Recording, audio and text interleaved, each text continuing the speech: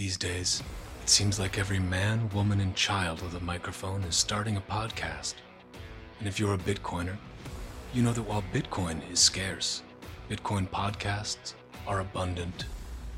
There's a lot of heavy hitters in this industry, a lot of big names with big budgets, all making countless hours of content.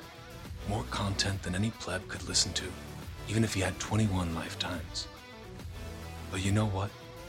Like Bitcoin, your time is scarce. Maybe you work in Bitcoin.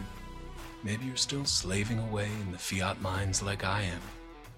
Maybe you just have a life. Either way, you have shit to do. And you need a podcast that cuts through the noise and gives you the news, education, interviews, and commentary you need without taking up half your day or taking itself too seriously. At this point, you may be wondering, is this just another fucking Bitcoin podcast? No. This is the Bitcoin podcast. For more information, go to bitcoinpodcast.net.